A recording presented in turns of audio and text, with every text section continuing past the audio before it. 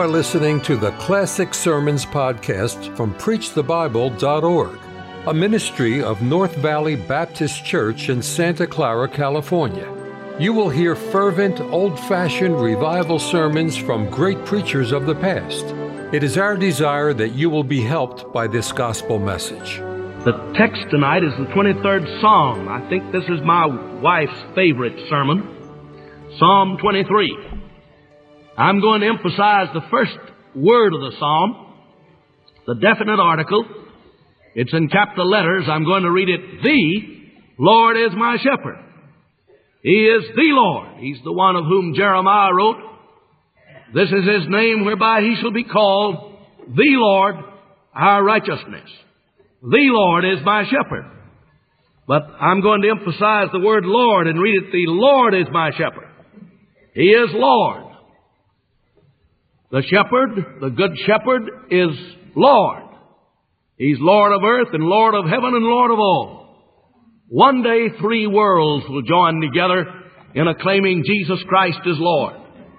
For every knee shall bow, things on earth, in heaven, and things on earth, and things under the earth, and every tongue shall confess that Jesus Christ is Lord, to the glory of God the Father. The Lord is my shepherd. But in the original Hebrew, there's only one word. It's the word we call Jehovah. We don't know how to pronounce that word. Scholars think perhaps Yahweh is a better pronunciation. We don't know how to pronounce it because in the Old Hebrew, there were no vowel points, only consonants in the written Hebrew. The vowel sound was contained in the words as they were spoken, but the vowels were not written. So the pronunciation of Hebrew was passed on from one generation to another. It was preserved by tradition until in the 6th century after Christ, some scholars at Tiberias, known as Masoretes, invented a system of vowel points to put with the Hebrew consonants and preserve the pronunciation of that ancient language. But when they came to this word, they do not know what vowels to put with it, because it was never used, it was never pronounced. Even when the Scriptures were read, they substituted the word Adonai, which means Lord. So the scholars took from that word Adonai the vowels with it and placed them with the four consonants which form the word we call Jehovah and derive that pronunciation. I tell you this to emphasize the fact that this is a sacred name. It's the name of God in His covenant relation with His people. God who appeared in the Old Testament in the so-called theophanies, who appeared and talked face to face with the patriarchs. God who manifests Himself, the covenant-making God. And when you find that word Jehovah, or the word Lord in capital letters, all four letters capital, that is the same personality, none other than the Lord Jesus Christ, as He appeared in His pre-incarnate revelation. So I do no violence to this verse when I read it, Jesus is my shepherd. Jesus is my shepherd. But I shall emphasize the verb to be and read it, Jesus is my shepherd. That makes it emphatic. He is my shepherd. And that puts it in the present tense. He's going to be my shepherd, but He's now my shepherd. And yet you'll notice that that word is in italics. It's not in the original Hebrew. It is implied. This is a nominal sentence. What you have is Jesus, or the Lord, Jehovah, my shepherd. But the verb is implied. If the verb were written, it would not be in the present tense, because there is no present tense in Hebrew. Everything is past the future. There is no present. You see, the word tense means time. There is no present time. You say now, but that's gone. Now, that's gone. You can't put your finger on now. Time is transitory. Time is passing. It's never stationary. Now, that's gone. Only that which is eternal is present. But Jesus is eternal. He is my shepherd. In the Greek, we have the present tense. And Jesus said before Abraham was, I am. He is my shepherd. Emphasize the pronoun. He's mine. He may be yours. I believe if I'd been the only sinner who ever lived, He would have died for me, just as He died for us all. And if you had been the only sinner, I believe He would have died for you. He died for all. All have not been saved, but He died for all. Some reject Him. The atonement of Christ is sufficient for all. It's efficient for only those who believe. He is my shepherd. I emphasize the last word. He's a shepherd. He's the good shepherd who gave His life for the sheep. He's the great shepherd who looks after the sheep. He's the chief shepherd who one day will come to reward the under-shepherds. He's my shepherd. I shall not want. Dr. Jones used to tell about the little boy who said, the Lord is my shepherd. That's all I want. But that's not a bad way to quote it. I used to wonder when I was a little child why he said, the Lord is my shepherd. I shall not want. Why I did not want the Lord to be a shepherd. Well, in my child's mind, I did not understand what he was saying. He was saying, I shall not be in want. I shall not be in need. The Lord is my shepherd. I learned early in my Christian experience that I did not have to want for the daily needs of life. He maketh me to lie down in green pastures. I went through college back in the Great Depression, back in the early days of Bob Jones College. I started college in another school and transferred and graduated with Dr. Jones in the first 4-year graduating class. But the college was organized, in 1927. And the Great Depression came in 1929.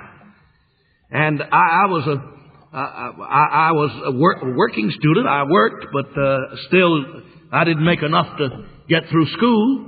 The fact is I worked in a laundry every night after supper for 15 cents an hour for 2 hours and an hour before breakfast every morning. But you could not go through college on 45 cents a day in those days. My father's business went on the rocks, and he said, son, I can't help you. I'm sorry, we've sent you to college 2 years, but he said, I can't help you anymore because I just can't do it. Well, I went out to preach the first summer after I had been at Bob Jones for a year. My people thought I was crazy. I had an opportunity to work at home, but I went out from place to place trusting God. I went over to Mississippi and I was selling Bob Jones magazines. We'd sell a magazine for $1. I was supposed to send 75 cents to the college, and 25 cents of that would accrue to my account. The other 25 cents I would use for expenses. And I sent in all the money I had. I was over in Tupelo, Mississippi, and I had 25 cents. I didn't have any left. I was planning to get down to Aberdeen in time for prayer meeting that night. And I would sell a subscription and have some money and spend the night and get some food. And I was catching rides. I was out on the highway, and I got in a rain, got soaking wet. I got down to Aberdeen. It was I was wet and dirty, and I just couldn't go to prayer meeting like that. I planned to go to prayer meeting and sell a subscription, make arrangements for a service the next night. I would go into town, I'd borrow a church, and I'd advertise the meeting all day long and then preach. I didn't have enough sense to take an offering, but I'd go around town the next day and take subscriptions. But I got in there dirty, and I sold my belt. I had some suspenders, and I sold my belt to a boy for 15 cents and bought some buns and drank some water and let them swell. That was my supper. Went around to the depot to spend the night, and in the middle of the night, or at 11 o'clock rather, they rolled up the sidewalk and turned out the lights in town. And the marshal came in and told me I'd have to get out of town. He said I was a vagrant. If he had said fragrant, I wouldn't have argued with him. But he said I was a vagrant and I'd have to leave town. There was no way to leave town. There was no traffic. So I walked off down the railroad, slept in a pump house, pillowed my head on the old precious promised Bible I was reading when I found Christ as my Savior. Early in the morning, a man came in to turn on the steam. He was dressed like Tom Mix. He was an old-time movie cowboy. Had on black clothes and high-heeled shoes and a 10-gallon hat, and he had a 6-shooter. He punched me with his foot and woke me up. He'd been out playing poker all night, and he'd been drinking. I got up and got my pillow and led him to Jesus. Got on his knees and wept and said he'd trust Jesus. And then he said he'd go home and tell his wife. Said he'd join her church and said she was a Christian. Said she'd have breakfast for him. He forgot to invite me. But I walked out and looked up at the morning star, and I was the happiest boy on earth. I can't tell you how thrilled I was. And I went down on the highway and caught a ride home. Got home to Birmingham at 2 o'clock in the afternoon. Mother was out in the backyard hanging up clothes. There was a pot of butter beans seething on the old wood stove. I sat down and ate every bean in the pot before I went out to kiss my mother hello. I got some fresh clothes and started out again. And I got down in Florida. Clifford Lewis had set up a citywide revival in Panama City, Florida, up over the firehouse. Place up there had seated about 50 people. All the preacher boys were supposed to be down there to hold that citywide meeting. I remember one boy named Graff Parrish preached to about 4 saintly ladies. Mrs. McKenzie was one of them. And the Bible teacher at Bob Jones, and to us preacher boys one morning on hell. But while I was down there, I got a letter from my mother saying, Pastor Baker has arranged for you to hold a revival meeting at Newburgh, Alabama. I was so thrilled, I went up home to find out where Newburgh was. And it was supposed to start Sunday night. I went out there. We had a wonderful meeting. I remember I got $21 in the offering. But we had a great revival. I started Sunday night, and I preached on I can do all things through Christ. That was my first sermon. I had only 3 sermons when I started that meeting. I preached the next morning on one woe is past, and behold, there come 2 woes more hereafter. And that night I preached on it is finished. But I got up Tuesday and prepared a sermon. It was not well prepared.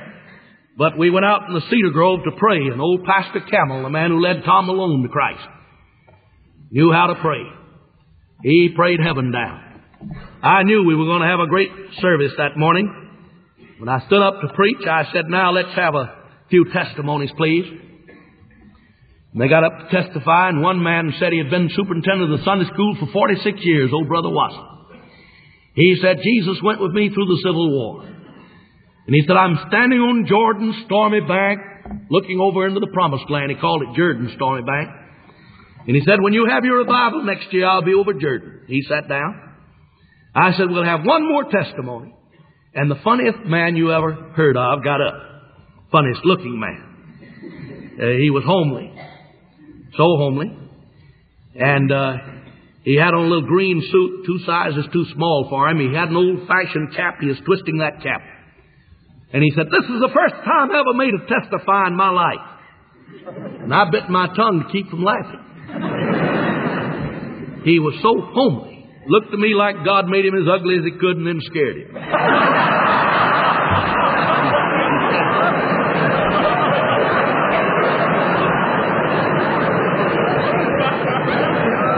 He said, this is the first time I ever made a testify in my life. And I bit my tongue. But he said, my little baby died the other day and I want to be saved. I said, come on, friend. He came, knelt old time mourner's bench. His wife got up and said, I'd like to be saved. Well, I said, maybe somebody else would like to be saved. Let's sing an invitation. We sang and 7 people came. One man said, I got right with God last night. He said, I've been so far backslidden, he said, I've held a 14-year-old boy in my lap to keep the preacher from calling me leading prayer. But he said, I got right last night in the service. And then we had an altar service. It was time to close the meeting. And I said, all right, would Brother Watson come stand down here with Pastor Camel? And I'm going to stand here. If you're going to meet Brother Watson over Jordan, I want you to come shake his hand. They got in a pattern, and they started around the little church, and a lady went to an old reed organ, began to play, and they sang on Jordan's stormy bank, and I didn't know it, but there was another old soldier there who wouldn't speak to Brother Watson, and he wouldn't speak to him. They had not spoken in years, but he was going to heaven, so he came down, and he started to walk past Brother Watson and shake Brother Camel's hand. Now, this was an opportunity for him to show that man, but he couldn't let that pass without checking on it. And he turned and looked at Brother Watson, and for the first time in years, they looked each other in the eye. And they just froze. They stood there for a moment, and then they opened their arms and fell in each other's arms and began to shout, and heaven came down and glory filled my soul. We had revival. Then I had another meeting to open. But I went back I used all that money to pay debts I'd made that summer, or the year before. And I stepped on the campus with 17 cents in my pocket, and I said, Dr. Bob, I don't have any money, but God's called me to preach. And I want to stay here 4 weeks and pay my bill at the end of the first 4 weeks. So he gave me that special dispensation. And I ran 1 month behind all through the year. And that was all right. He agreed to that. But it was Saturday afternoon, and my bill was due on Monday. And I didn't have any money. I had to have $40 by Monday. I sat in my room reading the Bible, and I turned to that promise, but my God shall supply all of your needs according to His riches in glory by Christ Jesus. And I turned back to the 23rd Psalm and read, I shall not want. And I crossed my foot on my knee, and there was a hole in the bottom of my shoe. I began to fool with it, and before I knew it, I'd punched it through. I couldn't hold back the tears. I sat there, a big old college man, weeping. And I picked up my Bible and looked at that promise again. But my God shall supply all of your needs according to His riches and glory. And it shone like jewels through my tears. I said, forgive me, God, I don't have anything, but my Father is rich in houses and lands. He holdeth the wealth of the world in His hands, of rubies and diamonds and silver and gold. His coffers are full. He has riches untold. I'm the child of a king, the child of a king. With Jesus, my Savior, I'm the child of a king. I got up and went down to borrow money, and I got down there and the bank had closed. I mean, it had gone broke. And I went around to see a friend of mine. I didn't tell him my situation. Dr. Leckenby. He had been kind to me. He asked me to come preach for him the next day. He's pastor of the First Presbyterian Church. And I went down to preach, and we had the doxology. I shined the tops of my shoes, put cardboards in the bottom, kept my feet on the floor. Nobody saw the hole, but Dr. Leckenby didn't see it, but God saw it. And Dr. Leckenby asked me to step outside, and then an usher called me in. He said, we took a little offering. We hope you won't mind. The usher handed him a slip of paper, and it was $45. I had asked God for $40 from somewhere, and there it was. And I went through college like that. God supplied the needs and proved that He is a shepherd. I tell you so many wonderful stories. Not only my own, but many of my fellow students went through like that. And by the way, the same spirit prevailed down there. I remember that second year there. We all gave our Christmas presents to the college. We said we didn't give presents to anyone. We were going to help the college because it was in need. And how God blessed that spirit and has through the years. But I shall not want for the daily needs of life. He maketh me to lie down in green pastures. He leadeth me beside the still waters. That has been translated waters of peace. There is no peace without Christ, the Prince of Peace. From the time I was a little boy out in the country going from the Strawberry Hill to the swimming pool and back to the Strawberry Hill, I had no peace till Jesus came into my heart. A shrill whistle in the night would startle me out of my sleep, and I thought Gabriel was sounding the trumpet. But when Jesus came, He brought a peace into my heart, a deep, settled peace. The world knows nothing about it. I shall not want for peace. I shall not want for restoration. Have you ever been closer to God than you are tonight?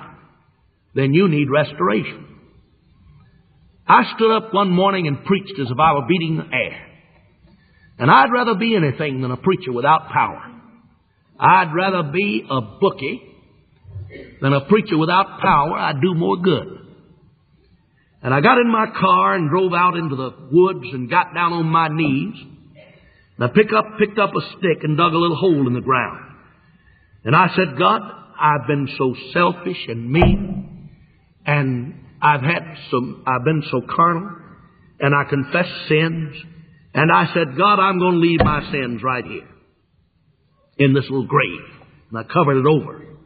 put my hand down on the hillock, and I said, I'm going to leave them here. And God said, you can't leave them there. I said, why, God? He said, they're not there. Well, I said, where are they? He said, I put them in the bottom of the sea. I flew over the Bronson Deep some years ago. I'd been down to Jamaica to preach, and I came back, and the pilot announced that we were 29,000 feet above the surface. And I said, praise God. A friend by my side said, what is it? Well, I said, we're 11 miles from dirt. It's the farthest I've ever been from dirt. But I said, our sins are down there under all those trillions of tons of briny water. That's the deepest point in the Atlantic. Have you ever thought of the dimensions of God's mercy? He's put our sins in the bottom of the sea. That's the depth of it. The height of it, as high as the heavens are above the earth. So great is His mercy toward them that fear Him. What about the breadth of it? As far as the east is from the west, so far hath He removed our transgressions from us. The length of it, you will have to measure that with time. For His mercy endureth forever. But our sins are not in the bottom of the sea. He said, I've blotted them out as a thick cloud. So I stood up, and there was a thick cloud in the sky, and I looked at it. And it was sailing. And I said, show me, God. Now, I don't go by signs, but this is the Word of God. As a thick cloud, I've blotted out thy transgressions. And as that cloud began to sail across the sky, it grew smaller. And after a while, it was about the size of a man's hand. And I said, show me, God. And it vanished away. And I went back to my car singing, God has blotted them out. I'm happy and glad and free. God has blotted them out. I looked in Isaiah to see. Chapter 44, 22 and 3.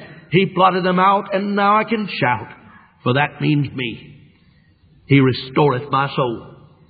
They tell us that a sheep will leave the flock every day and go to the shepherd for a little pat on the head, a little caress. Perhaps the psalmist had that in mind when he said, He restoreth my soul. You need daily restoration. Every day you need to start out with God. The psalmist said, in the morning, I will lift mine heart unto Thee and will look up. He restoreth my soul. He leadeth me in paths of righteousness for His name's sake. When I was here at Bob Jones University for 12 years, I did so much counseling. Students were sent to me for counseling, and they announced that the students were to come to me for counsel. And I suppose 95% of them, and of course in evangelistic work through all these years, I've counseled thousands of young people. And I suppose that 75% of the Christian young people come with this one problem: how can I know God's will for my life? I always say you don't have to know His will. Be pliable in His hands, and He'll fit you into it. If He gives you a Macedonian call, if He gives you a distant vision, be true to it. Don't be disobedient to the heavenly vision. But when Paul received the call to Macedonia, he was at Troas, and the very next day he embarked for Macedonia. God usually leads by opening doors in front of us. Ask Him for wisdom, special wisdom, and in the light of that wisdom, make your decision. Unless God gives you a deep conviction that you're called to do a specific thing, then make your preparation. And you'll find, perhaps before you complete that preparation, that God has fit you into a pattern that He had all worked out for you. There's a goal you didn't see out there toward which God has been bringing you. And you look back and say, as the prophet of old, the hand of the Lord was upon me, and He led me out and set me down and lifted me up, as Ezekiel could say it. I shall not want for guidance. He leadeth me in the paths of righteousness for His name's sake. My mother used to say, I hope with pardonable pride, son, remember who you are and be a good boy. And I used to try to be good for the sake of a family name. But for His name's sake, He leads us in paths of righteousness. Yea, though I walk through the valley of the shadow of death, I will fear no evil. Notice the psalmist changes persons. He's been saying, He leadeth me. But he says, Thou art with me. Thy rod and thy staff, they comfort me. He's a very present help in time of trouble. I've had to walk in dark valleys many times, and I found Him so near, and I found comfort. Or even in the valley of danger, I will fear no evil. I've had to walk through valleys of danger. You can't preach the Word of God without being in danger at times. I remember years ago I went up to Kentucky to hold meetings between two mining camps. And when I got off the train, the old pastor met me. He was 72 years of age. He said, "Hurry and get in the car. There's going to be trouble if that gang meets you." And I got in the car, went to the pastor's home. They had a prayer meeting there that night. They'd pray, "Oh Lord, don't let Brother Parker get killed." That's right. Everybody who prayed said, "Oh God, please don't let Brother Parker get killed." And all through their prayers you could hear my fervent amen. They said they shot a fellow on the church steps last Wednesday night. One old lady said he died in my parlor and he was dead before his feet got cold. Why, they said they hired a man to run the commissary here who's killed 14 people because they felt that he could take care of the situation. And they said there's a murder around here every few weeks. They said the evangelist who preached here last year stepped out of the pulpit one night to speak to a fellow, and a man shot at him, and he went back to the pulpit. And there's a place out here 7 miles away called Nelson. A man shot through the window and killed an evangelist. And the same bullet that killed him struck his wife and killed her. And they'd say, "Lord, don't let Brother Parker get killed." I'd say, "Amen." And that went on, you know. We started the meeting and people came from every direction. It was before television. They packed out the church every night. People stand in the back every night. I told my wife, if anybody shoots me, it's going to be that guy that stands back there with a snarl on his lip every night. And they had pistols. They carried pistols. One night, I left the parsonage. My wife and old pastor and his wife had gone on down to the church. And I was playing with the pastor's dog, and I turned him over on the back and ran. He slammed the gate behind me. But as running, I had a roll of dimes in my pocket. I was saving dimes. And a fellow walked up and pulled out a pistol. He didn't get it leveled on me. He got it along here. But I got the drop on him with that roll of dimes. He said, "Hold on here." And I turned around and said, "Yeah, what do you want?"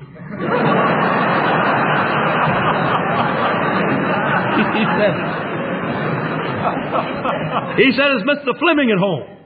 I said, "You might go down there and see." And I kept him covered while he went down the road. And I turned around and went to the church as hard as I could go.